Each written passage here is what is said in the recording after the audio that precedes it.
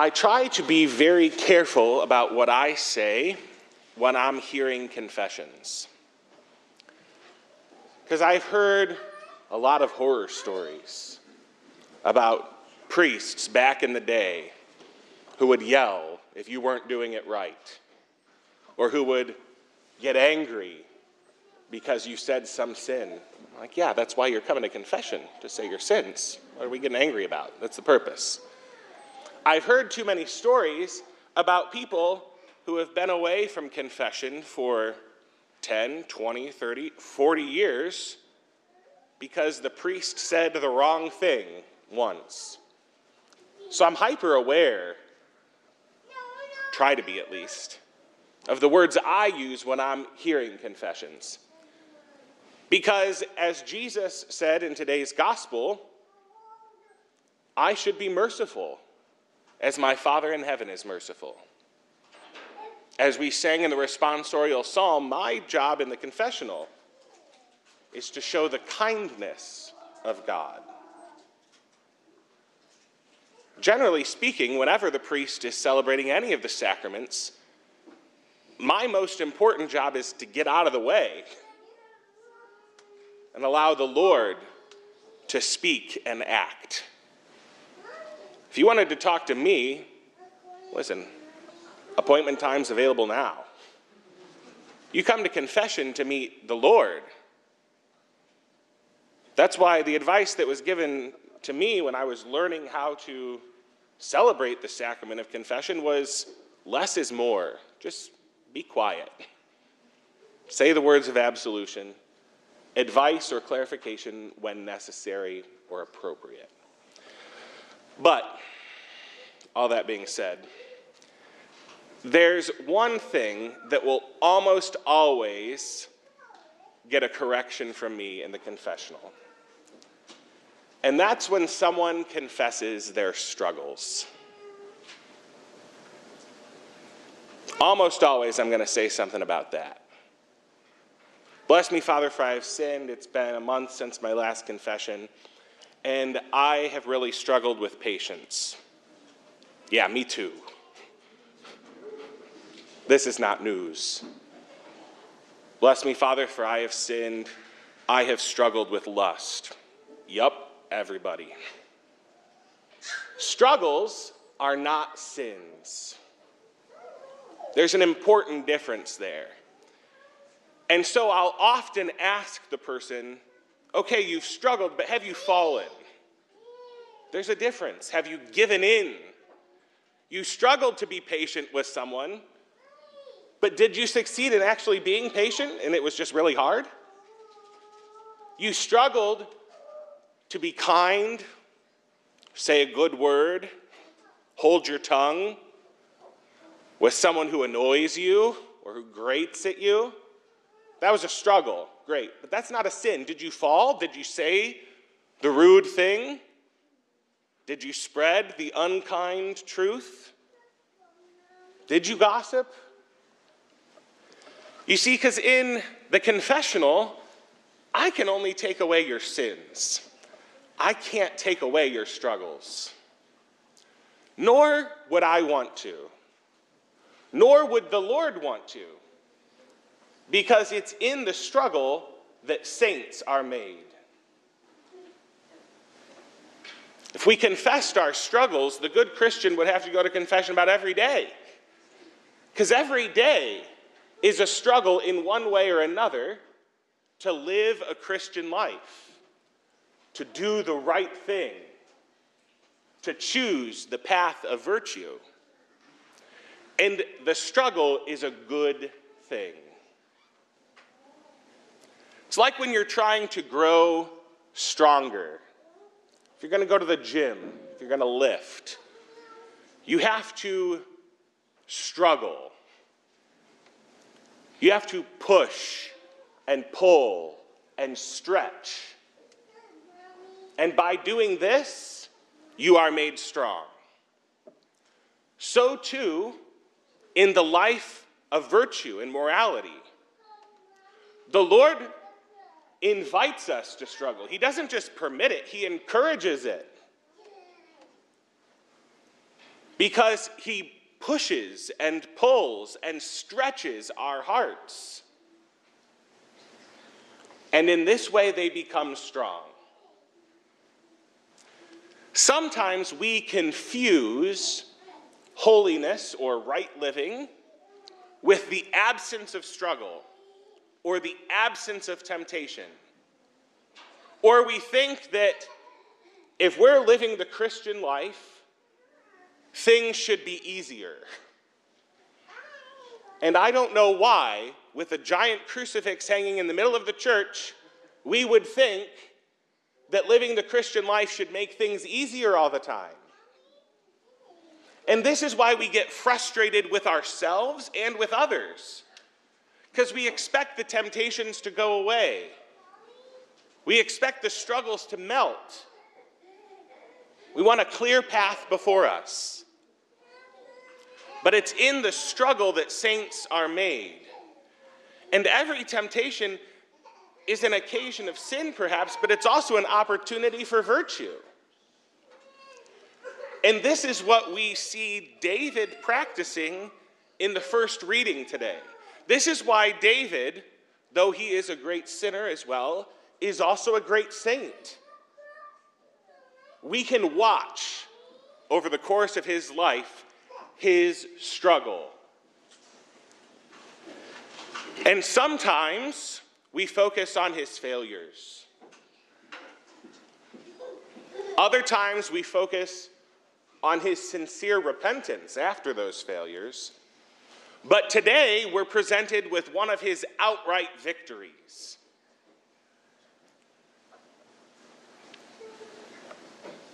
Today's gospel passage shows David's virtue precisely because he was tempted. Precisely because it would have been easy for him to sin. The Lord has delivered your enemy into your grasp this day. They come upon Saul, who has turned on David. Saul, the Lord's anointed, who has grown jealous. And now, once David dead, they come upon him sleeping, vulnerable. They could take him out in an instant. It would be effortless. Let me nail him to the ground with one thrust of the spear. I won't need a second. There's no struggle. There's no battle. We'll get him in his sleep. But David said to Abishai, "Do not harm him." Because David has grown to be more like the Lord. And he does not wish Saul's death, even though Saul wishes his. He wishes Saul's conversion, because Saul is still the anointed one of the Lord. He's still the one that the Lord chose to be king. And so there might be some hope that he can change and do better. And so, presented with the opportunity to sin easily, David chooses the path of virtue. And that's true virtue. Virtue is not the absence of temptation. Right? I don't come in and say, well, I've really grown in virtue. I've gotten much better with patience. Is that so? Well, yes. My annoying sister hasn't been around in months. You have not grown in virtue. You have not had the opportunity to sin. But if the source of your temptation was right there, then what would you do? That's the mark of virtue or vice, of saint or sinner. When the struggle is present and you choose to do the right thing, even though it's the hard thing, even though everybody else reasonable in the eyes of the world would choose the easier way. David hopes against hope. He decides to use this as a come to Jesus moment. I don't know if you can have those before Jesus came, but same thing. A wake-up call for Saul. He takes the spear, he takes the water jug, And the next day he says, look, I could have taken your life, and I didn't. So why do you think I'm against you? Why are you jealous of me? I'm on your team. Today, though the Lord delivered you into my grasp, I would not harm the Lord's anointed.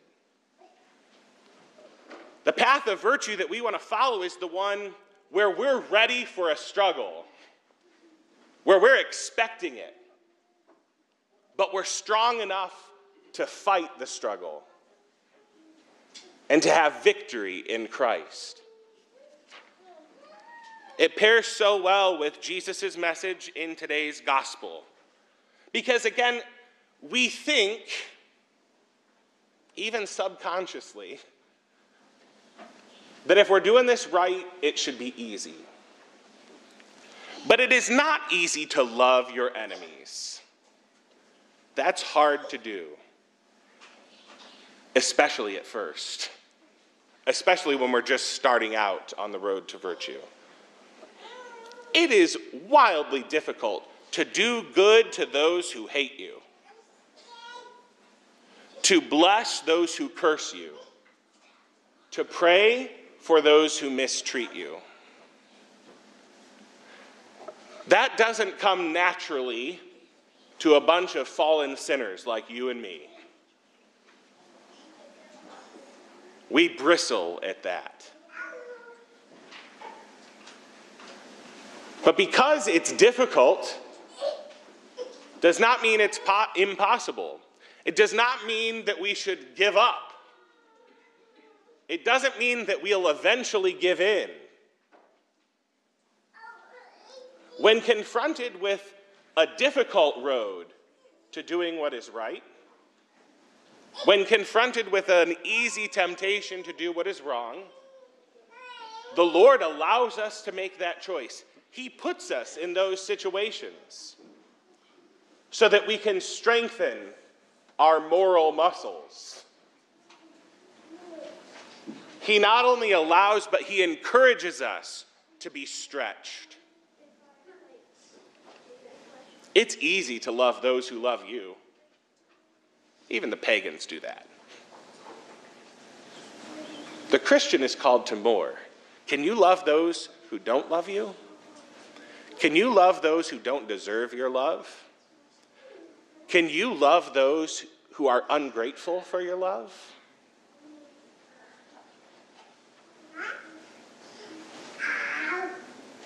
It's easy to do good to those who do good to you. Or easier, at least. It's useful. Got a reciprocal thing going on here. But what if someone's never going to do anything for you? You're not going to get anything out of this. Will you do good for them then?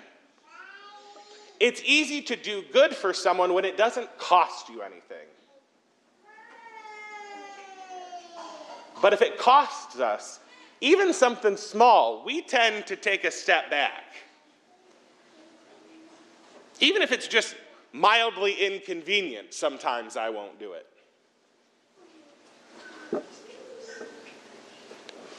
The path of virtue, the path to holiness, the path to right living, the Christian life, is marked especially at the beginning with difficulty and struggle. The good news is that virtue is a habit. Virtue is something you build over time, like muscle. You don't go to the gym once and say, I'm strong. You go to the gym regularly. Or you throw hay bales regularly. Or you pick up that kid who should be able to walk on their own by now regularly. And in this way you grow strong. Virtue is a habit. And as we continue to practice the habit, the good news is that gets easier. As you build strength, it becomes easier to lift the kid, to throw the bale, to lift the weight. It not only becomes easier, but sometimes even enjoyable. So too with the practice of virtue. It's hard at first to love someone who doesn't love you in return, to be generous to someone who's very stingy, to lend to someone who's going to flake out on you and not give anything back. It's difficult at first, but it becomes easier the more that your heart is stretched and pulled and pushed. We strengthen our moral muscles so that living the Christian life just becomes the way we live our life. That's just what I do. It's how I act. This is how I treat others. The Lord provides us with a lot of examples today, but they're all geared towards the same thing. Not a full body workout, but a full soul workout. To come at our hearts from every angle. So that what he's suggesting here, we learn to do by heart. We learn to do automatically. The struggle becomes less and less, and the victories become more and more frequent. The message of today's scriptures, I think, is to expect struggle and do not be discouraged. Try not to be frustrated that it's still hard to do the right thing, because the right thing is often hard to do. Don't be frustrated when it feels like you're carrying a cross. That's what we're signing up for when we follow Jesus. The path to holiness leads by way of Calvary. So be realistic and don't be surprised when the cross feels heavy and the struggle is real. Persevere and know that victory is right around the corner. Try not to see every occasion of sin as just that, but also understand that this is an occasion for victory. This is an opportunity for virtue. It's in the struggle that saints are made. And so take heart. Have courage. You've been given the gift of the Holy Spirit. You've been given right judgment. You know what a Christian ought to do. You've been given the gift of courage to be able to do it even when it's hard. So take heart. Call upon the Holy Spirit. And begin to practice virtue even when it's difficult. So that over time, the victories are more and more, the failures are less and less. And living the Christian life becomes easier, sometimes even effortless, and even enjoyable. Because every one of us who carries the cross of the Christian life each day also carries within us the hope of heaven. And that makes the cross worth carrying. That makes the struggle a little sweeter. Be merciful as your Father is merciful. Give and gifts will be given to you. Love your enemies and do good for them. Then your reward will be great. You'll be children of the Most High, for he himself is kind, even to the ungrateful and the wicked. That's a whole revolution. That kind of living will change the world. And it starts today. It starts in your heart. Let us be Christians like David,